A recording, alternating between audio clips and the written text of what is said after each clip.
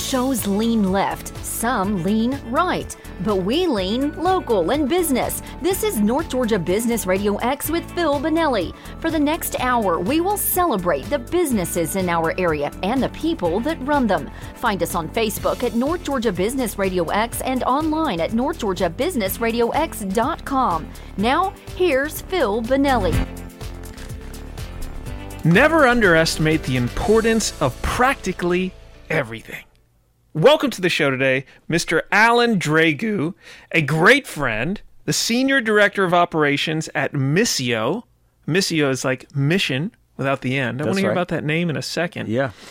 And overall, this is the Phil Bonelli. If I were to paint Alin Dragu and I need a description at the bottom, I would say marketing guru, marketing and leadership thought leader. Oh, gosh. That's what I'd say. That's what I would say. I guess we'll have to hold up that in this podcast and just hanging out. And one heck of a guy. Yeah. Thank you. I appreciate the wild introduction. And I get to hang out here and just chat with you. Win-win. Yeah, double win-win. I love it. Thanks for having me. So tell us about Missio. Yeah, absolutely. Start with the name because I'm so intrigued. Missio. Actually, the name is kind of new. So the company, prior to it rebranded in January. So the rebrand launched in January. The company started and is owned by the CEO, Andrew Spikes, who actually lives in Flowery Branch. Okay. So he lives in Flowery Branch. He's an old friend of mine. I actually used to lead worship with him at a church in Beaufort. That's how I ran into him. Was he got connected to a friend of mine. I forgot who that friend was. I think my friend's name was Joey. And Joey connected with me and said, "Hey, met this cool guy. He is looking for some help for some guitarists on a Sunday." He was leading worship at this church. Let me interrupt real quick and just interject and say, Alin is a tremendous guitar player. He is so good. He's awesome. If there's ever a Sunday morning and you're like, I don't know what I'm going to do, you should go to 12 Stone Flowery Branch where Alin plays on the praise team and just shreds the guitar. It's a good time. It's a great time. It's a good time together. And it's true, I play guitar. And that's how I got connected to the church. I was kind of helping out, play some guitar every once in a while at this church. I got connected to Andrew. And then many years later, we connected through another mutual thing, which is our passion for digital marketing. So at the time when we connected, I was one of the marketing directors at 12 Stone Church. So I was on staff at 12 Stone. And then just about 7 months ago, I moved off staff at 12 Stone and joined the team at Missio, which is a digital marketing company for faith-based organizations and leaders. So we specifically do digital marketing for churches, faith-based nonprofits, faith-based leaders. So Missio, the name is Latin for mission-driven. Okay. And so it's basically mission without the N on the end. Very, very simple. And the whole concept is just we truly believe that your marketing should be tied to your mission. And that's the most important thing. It's almost countercultural to a lot of people who are very focused on ROI, KPIs, OKRs, things like that when it comes to marketing, just trying to drive results and growth. And all those things are very good, very important. I'm not opposed to any of those things. But we're positioning ourselves as a marketing company that helps you connect your mission. Hey, what are you trying to do? Who are you trying to impact? What problem are you trying to solve? Who are you seeking to serve? Those types of things. Let's figure out those things, and then we're going to help you do that. So that's got to be so satisfying. It's awesome. Yeah, it's awesome. And it was one of the things that, honestly, I never thought I would not do marketing at the church. So I was on staff at Tulsa for almost 5 years and loved it. I thought it was incredible. Great team, great culture, great church. Still attend, obviously. Still attend. We go with our family, go with my family, and but in doing that, to be able to shift and say, hey, I'm doing marketing just for hundreds of churches now, and I get to help them do what they do across the world, which is really, really cool. So yeah, Andrew started the company about 9 years ago. Prior to him starting the company, he was the global head of advertising at UPS, which is really, really cool. and he did that for a long time. And then, over the course of 9 years, Missio continued to grow, especially skyrocketed during COVID because everybody went digital, needed help with social media and websites and digital advertising and all those things. So it skyrocketed then. However, prior to it being known as Missio, it was known as churchmarketing.is. That's what it was. So it was just churches, all those things. And by product, though, the company at the time, Church Marketing, also had a faith-minded business section, which was called Tonic Rocket. Okay.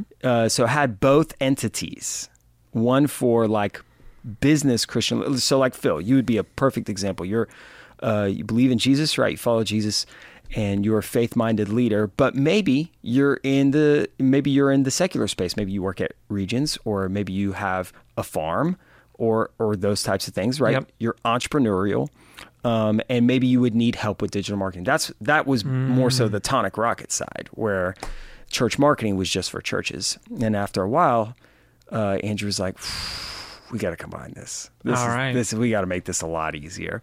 So it did. So that's where Missio was born, launched, rebranded in January. I came on in April, beginning of April. Yeah. And it has been super fun, couldn't have been more perfect timing. So I got to jump into the team. The brand was new. Some of the processes were new. We were shifting things around. It felt like just God's orchestration was all over that and navigating that. So really fun, really excellent. I'm very honored I get to do. The entities combined. Yes. But then, is there still a Christian business person focus, or it's like, hey, we're going to come out, but we're just focusing on religious organizations? So it's faith-based organizations, leaders, nonprofits. I see. I got you. Yeah. Okay. So definitely the Phil Bonellis of the world who are leading in their job, maybe own a car dealership or whatever. It doesn't matter what. If you're in business and you're a faith-based leader and you need help with your marketing, we will help them too, as long as they're a faith-based leader. So they'll have to agree with our statement of faith, which we actually put in the DocuSigns. I love it.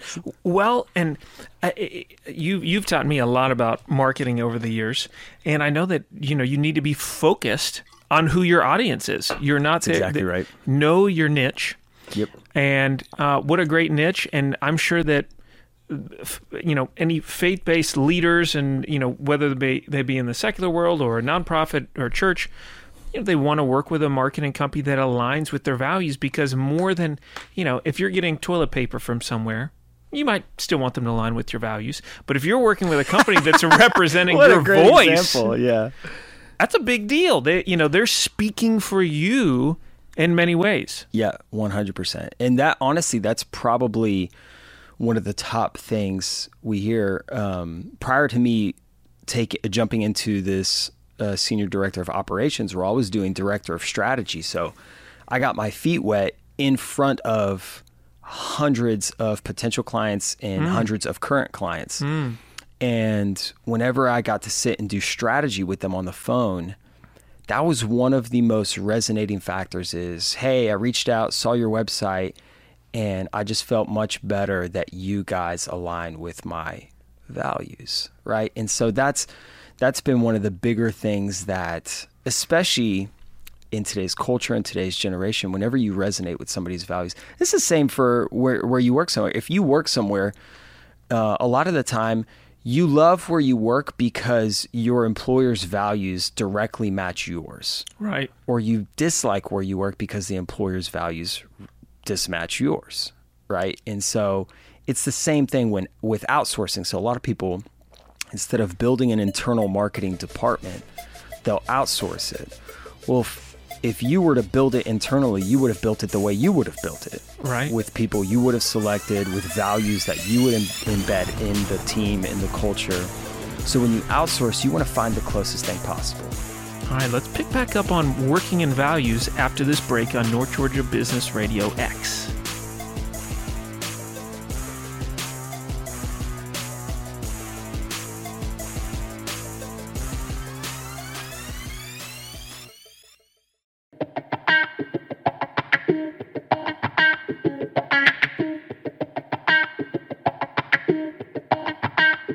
how do you get what you value in life, in business, etc.? Welcome back to North Georgia Business Radio X. I am your host, Phil Bonelli, here with the one, the only Mr. Alin Dragu. Glad to be back. I'm glad to have you back. Yeah, I'm glad to have you back. I love it. Usually, I bring the guests a cup of Meadowlark coffee because I value them. And I was not able to today, and I know I don't have one of these. I know you didn't leave after the first one, even though, and I appreciate that. But I'll get you one afterwards. Well, I appreciate it. We'll go to lunch after this. I'm down. I am so down. Before the break, we were talking about values, and I love some things I heard from Alin. You know how their company Missio is really focused on their values and on helping companies that share their values. And Alin, you were mentioning how customers or employees love working at companies that share their values. 100%. Let me tell you one thing that jumped to my mind. Please do. Is that how important it is for you as a leader, if you think about what are the values I care about, what do I value? Yep. And make sure you are living those. I will give you an example of when this is not done well. At my farm, okay, I value things. I want things to be organized, orderly. Mm-hmm. But I many times do not live out those values myself.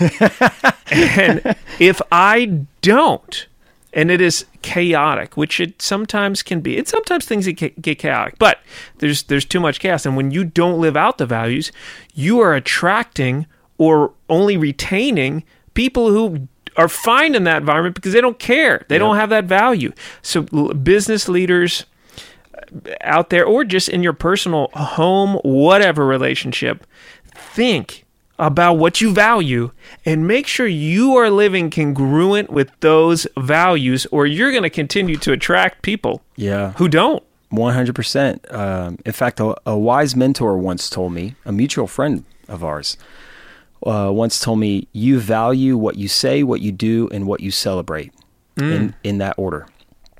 Technically in reverse order, being what you celebrate is of the highest value to you, what you do right below that, and then what you say right below that. For example, if we're talking about work culture, let's talk about work culture.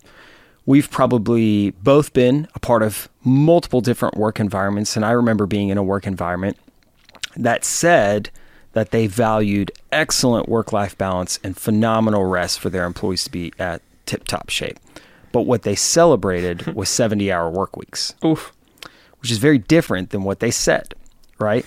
And then you realize very quickly, it's not the rest you value. You value 70-hour work weeks because that's what you keep celebrating in our meetings and when we show up, and you celebrate this and you celebrate coming early and you celebrate coming late, which, by the way, I'm not opposed to hard work at all. Like, you got to work hard. Definitely. You got to put those things in, but you just need to make sure that whatever it is, what you say, what you do, and what you celebrate should all be aligned, right? Because those are the emphasis behind what you truly value. And your people are going to sniff that out, right? Your team's going to sniff that out, whether that's a good thing or a bad thing. Right. Right? So I love that.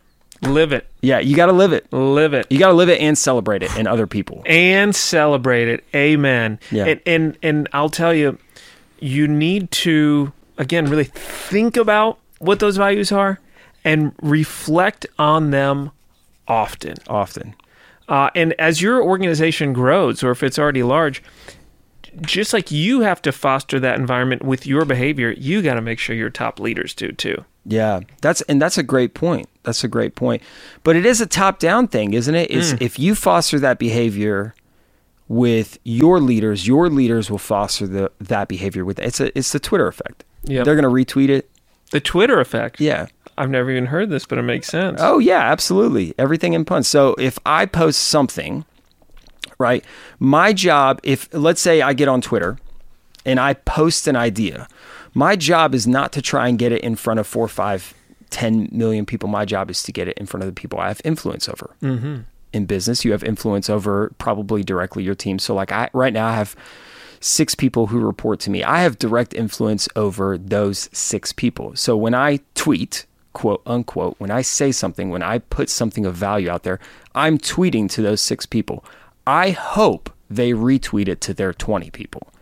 That's the point. The point is that you influence a small crowd of people, but they influence personally a different small crowd of people. They have direct influence.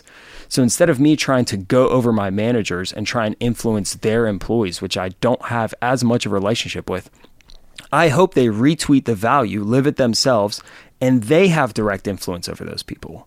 Which just makes it more impactful because it's all personal. All right, let me ask you this. Go for it. Off that, because you're my digital marketing guru, Alan.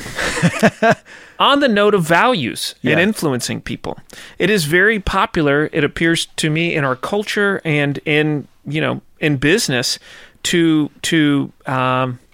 feel compelled to, let's say, tweet about whatever values are the values of the day.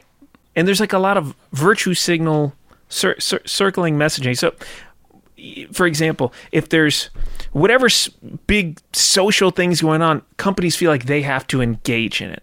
I think they should think of, what are our values? We're going to focus on our values and do what we do.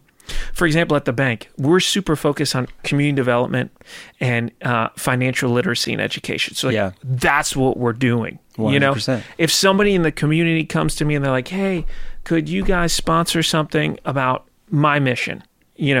When it's not in alignment with our mission, then I say, hey, I really appreciate what you do, but it's not in line with what we're doing. We don't dislike it. We're just hyper-focused on what we do. 100%. So we're not engaging on everything. Yeah. If I'm a small business owner or a business leader and I'm thinking of, hey, how do I engage in social media and whatnot? What do you think about that? Should I feel pressured to engage in everything, or just be like, hey, here's what I care about. This is who I am. Yeah. I'm going to focus on that. Honestly, the best thing to do is engage in the things you want to be known for. Engage in the things you want to be known for, and don't worry about the things you don't want to be known for.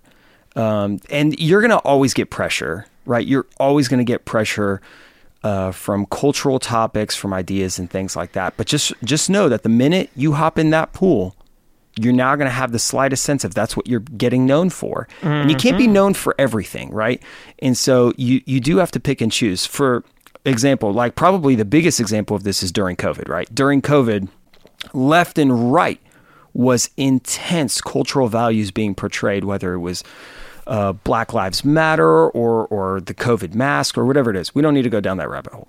But regardless, there were some very interesting things that were very telling of our culture and telling of companies, right? The Black Lives Matter. For a second, in going down that, a lot of people hopped on that train. One, because they believed in it, and two, because they thought it was right, or three, because they thought it was a cultural phenomenon that they had to, otherwise they would get shunned or whatever it is. But the difference is the companies who had already aligned certain values like that in their company, it didn't feel weird when they went super ham on that value, right? Nike, great example. Black Lives Matter is already super embedded in Nike's culture. I mean, they have some of the greatest black athletes in their culture, on their roster, right, on their team that they sponsor. So much of their culture is that. And so when they start talking about that value, it didn't feel weird. It was like, yeah, that totally makes sense. But then when a different company that has never done anything to support that culture ever whatsoever outside of that world, if they all of a sudden start doing things like that, you sniff it out and you're like, are you sure? Are you sure? And that's where you feel the tension, because as a company, small business, large business, whatever it is, you've been building a reputation of what you are for or what you are against. That's what people know you. That's how they know you, is they are for this, so I'm for that. Or they are against this, so I am against that, and that's how they team up with you. And so at that point, you should propel what you're already propelling in your business, attach yourself to things you are for, you are against, and anything in the middle, probably stay away from, because people are going to sniff that out and be like, I don't think so. I've never got that from them. That's weird. Where is this coming from? Where's it coming from? Yeah. And then why are you just saying this so that you could sell me whatever you're trying to sell me? Exactly. Keeping it real. All right, we're going to keep it real when we come back from this break on North Georgia Business Radio X.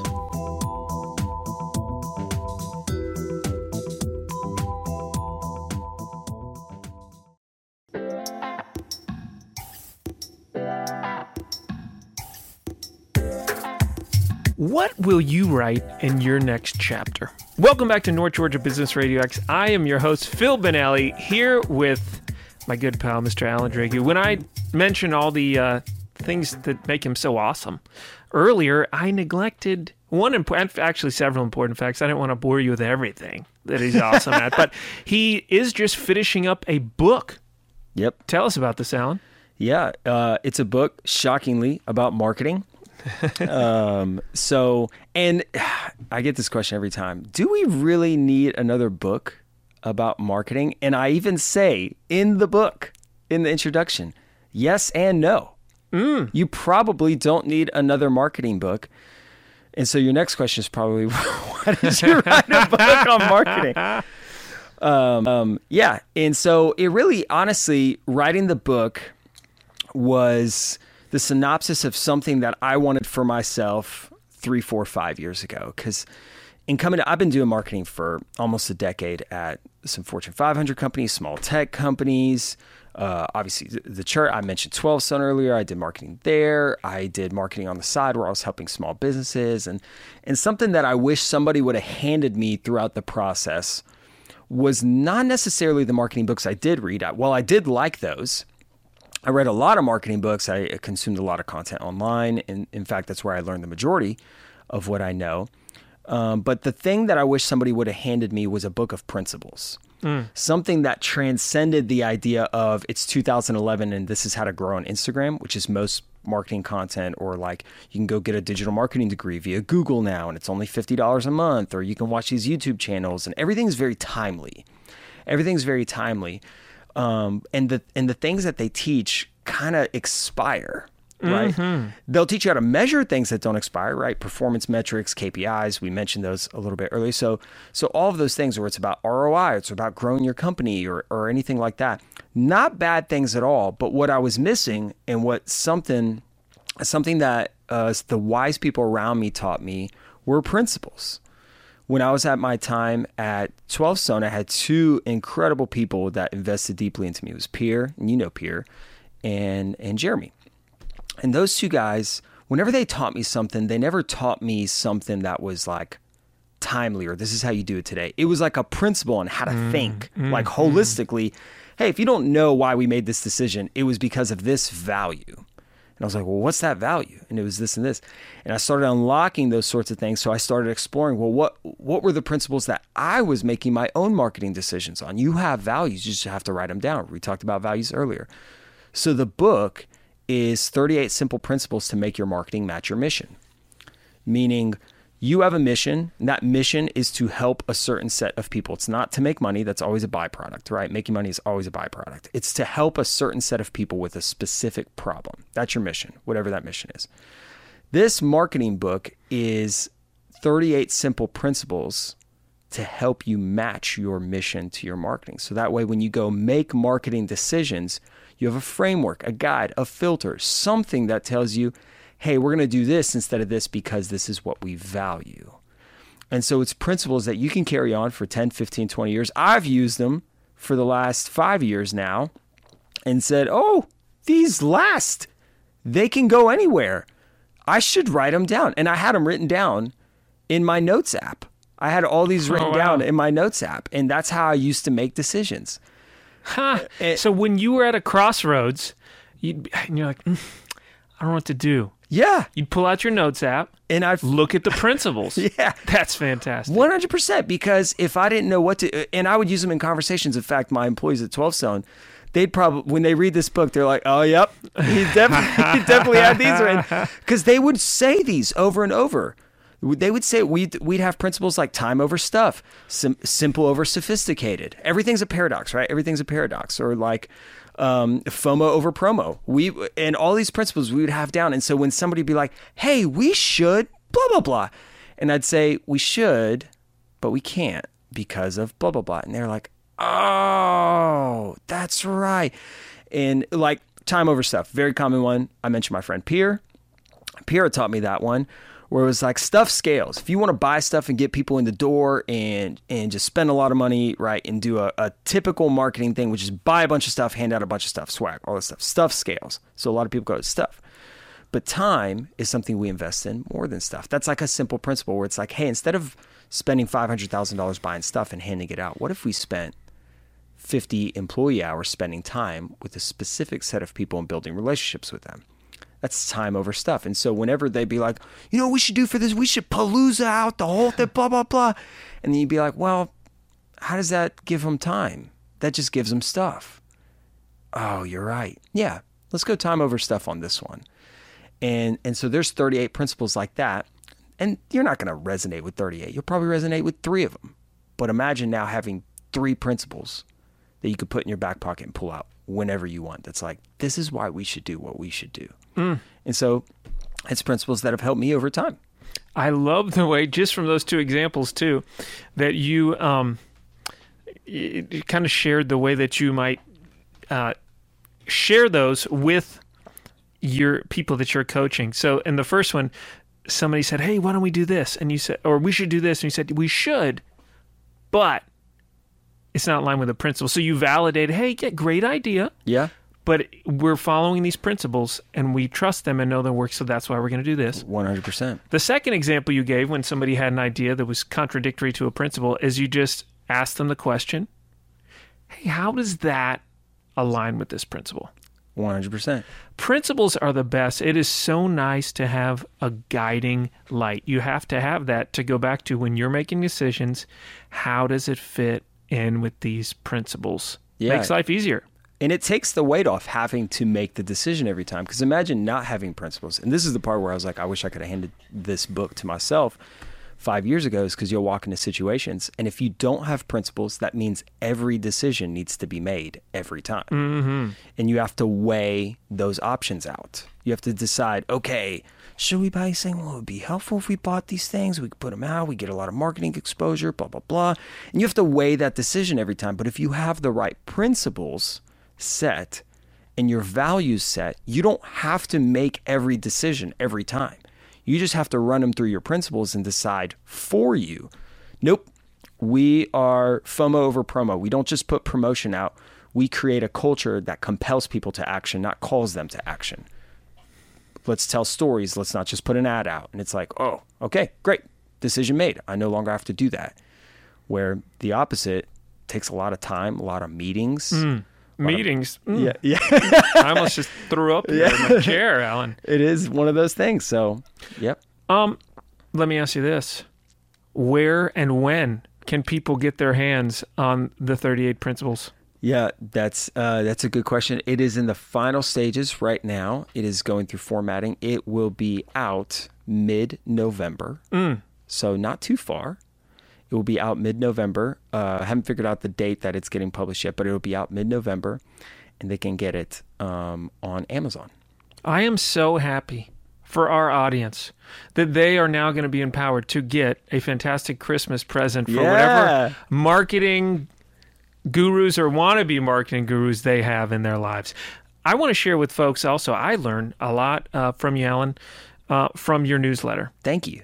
Could you please share the deets on the newsletter? Folks, write this down. Sign up for Alan's newsletter. There's a lot of great info in there. Yeah, I appreciate that. Yeah, I started writing a newsletter earlier this year, actually January of this year. So it's been 10 months. It's called Sunday 6. You can check it out. You can read previous issues on my website, which is Alin Dragu, ALINDRAGU.com. And I write it every Sunday, and it's basically 6 things that I learned that week that I believe are modern wisdom with timeless thinking. The idea out of books or podcasts or anything that I've learned that week that I say, this is going to be super helpful to anybody else that wants to grow in their wisdom. And so I share it every Sunday, shared one yesterday. Yep. I haven't read that one yet, but I'm excited to. Yeah, enjoy. Yeah, so I do it every week, so you're more than welcome to subscribe. I give behind the scenes on, I gave behind the scenes on writing the book and post a lot of stuff. And so, yeah, it's been wonderful. Thank you for subscribing and enjoying it every single week. AlinDragu.com, the Sunday 6. All right, we'll be back on North Georgia Business Radio X.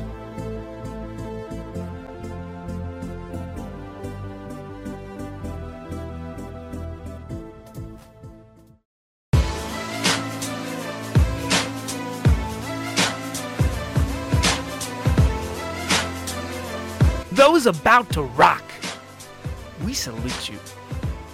Back here on North Georgia Business RadioX with somebody who does rock, Mr. Alin Dragu.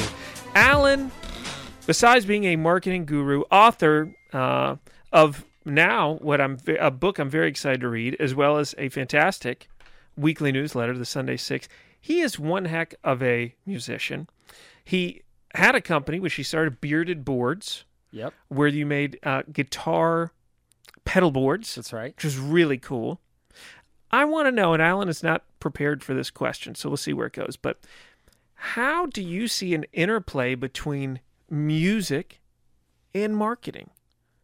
There seems to be a lot with all the creativity and free-flowing whatnot. What do you think? As far as the hobby itself, or music holistically? Music holistic, like how do you think that being a musician and your discipline and practice of music has helped you as a marketing professional? Oh, that's a good question. Yeah, 100%. 100%. Absolutely, it's helped me in practically everything I do, because honestly, at the end of the day, if you want to be a decent musician at anything, you have to have some sort of good discipline and level of focus. I mean, you go to the woodshed for hours, right? Yep. And now, granted, I'm actually thankful to have grown up in an era where I got to play guitar prior to the internet, as weird as that sounds. Tell me about that. I'm interested because I did too. Yeah. I learned to play guitar basically from magazines, Guitar World and Guitar One magazine. Yeah, me too. So my brother played guitar, and he had guitar books in his room. And so I would just take those books of tabs, and I would just go and read them. And try and tab it out and watch like John Mayer videos. He had the DVD of this John Mayer Where the Light Is, and wow, and it was super cool. Now, granted, YouTube was like in its bare infancy, so there was no like going on YouTube to figure out how to play guitar, which nowadays you can go on YouTube and learn anything. And so in navigating that, you have to woodshed, right? You have to get in there and do the work. You have to get in there and do the work. You have to build some level of focus. And in that is probably just being able to do something for 90 minutes a day. Just that's the thing.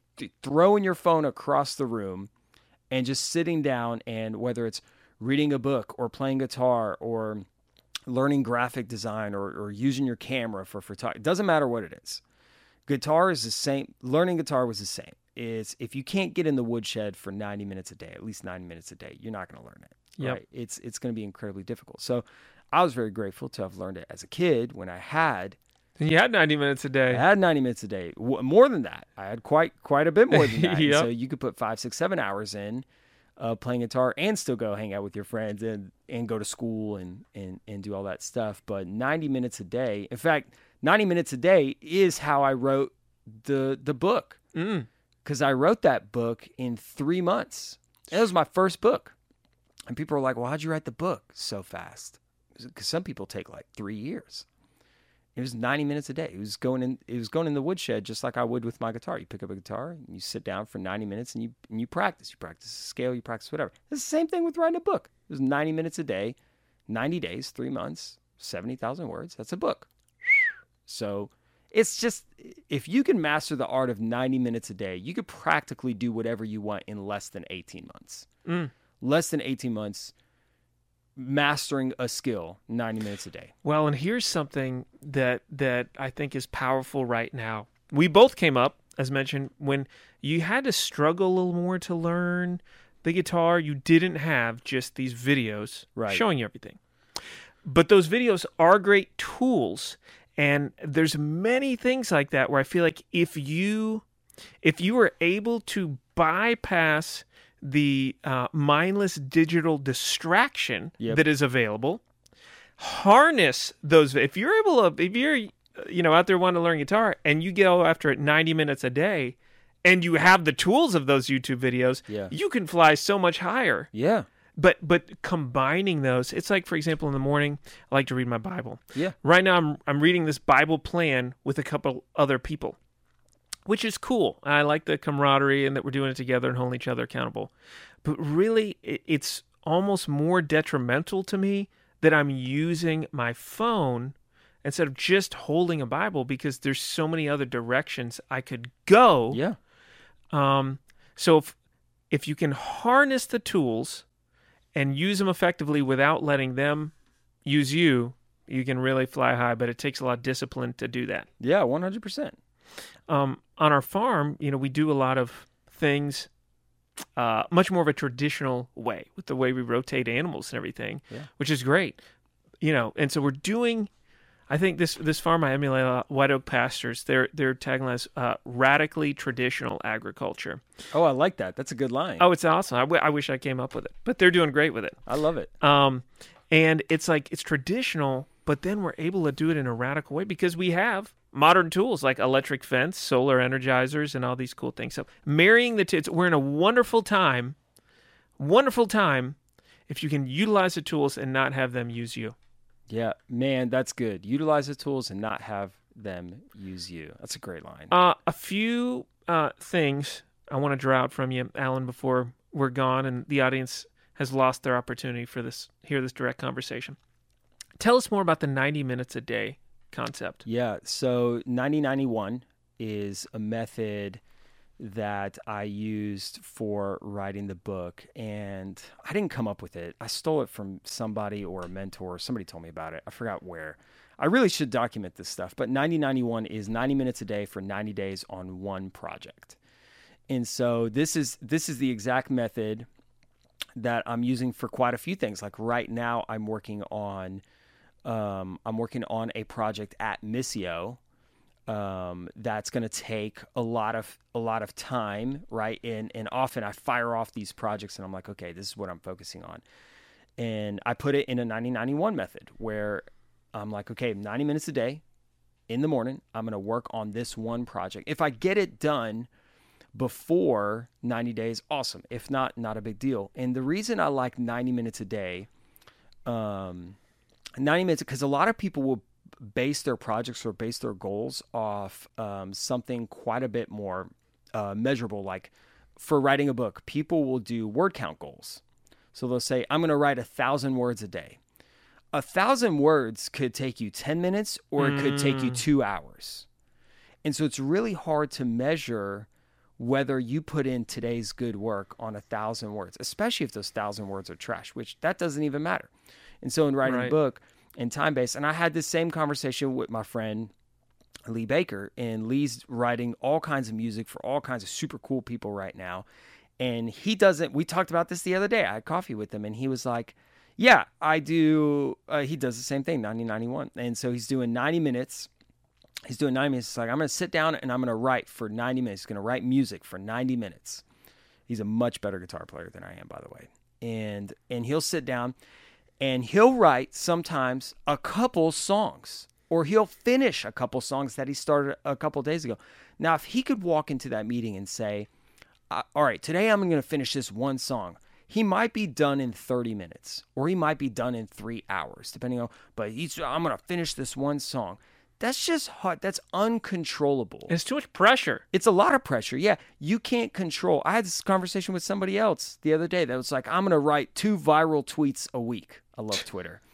And I was like, well, how are you going to know that they're viral? He's like, well, I'm going to write till they go viral. And I was like, well, that's uncontrollable. You cannot control the output, but you can control the input. And so the most controllable input is 90 minutes. Whether you say, well, I can control 1,000 words. Yeah, but you can't control the span and the effort that it takes to put 1,000 words. You can 100% control, I put in 90 minutes. And you can schedule that. You really can't schedule 1,000 words. It's like, well, I only got to 800, but I have this meeting coming up or whatever. But you can say, I'm blocking out 90 minutes. I'm a woodshed it, baby. I'm a woodshed it. Yeah. And you could take that's exactly right. 90 minutes. So if you want to learn guitar, 90 minutes a day for 90 days on that one thing. That one part is really important because you cannot write 2 books 90 minutes a day, 90 days. It's not the point. Don't do that. Do the one thing that you want to do for 90 days. Do that 4 times a year and you'll have conquered 4 monstrosity of a projects in 1 year. We truly underestimate what 90 minutes a day can do for us. Amen. Bam. You the man. All right, Alan. Hey, if you're a Christian business leader or run a church or a nonprofit, check out Missio. You'll get to work with Alin. Be on the look. Go sign up for his newsletter. Go to alindragu.com, ALINDRAGU.com. Bam. Get up to date on the book, the newsletter. Alin, thank you. It's been a pleasure. Thanks for joining us on North Georgia Business Radio X. Thanks for having me. Great time. You've been listening to North Georgia Business Radio X with Phil Vanelli. What local business do you know that should be highlighted on our program? Let us know. Just search North Georgia Business Radio X on Facebook or contact Bo at businessradiox.com. See you next time, and remember to support our local businesses.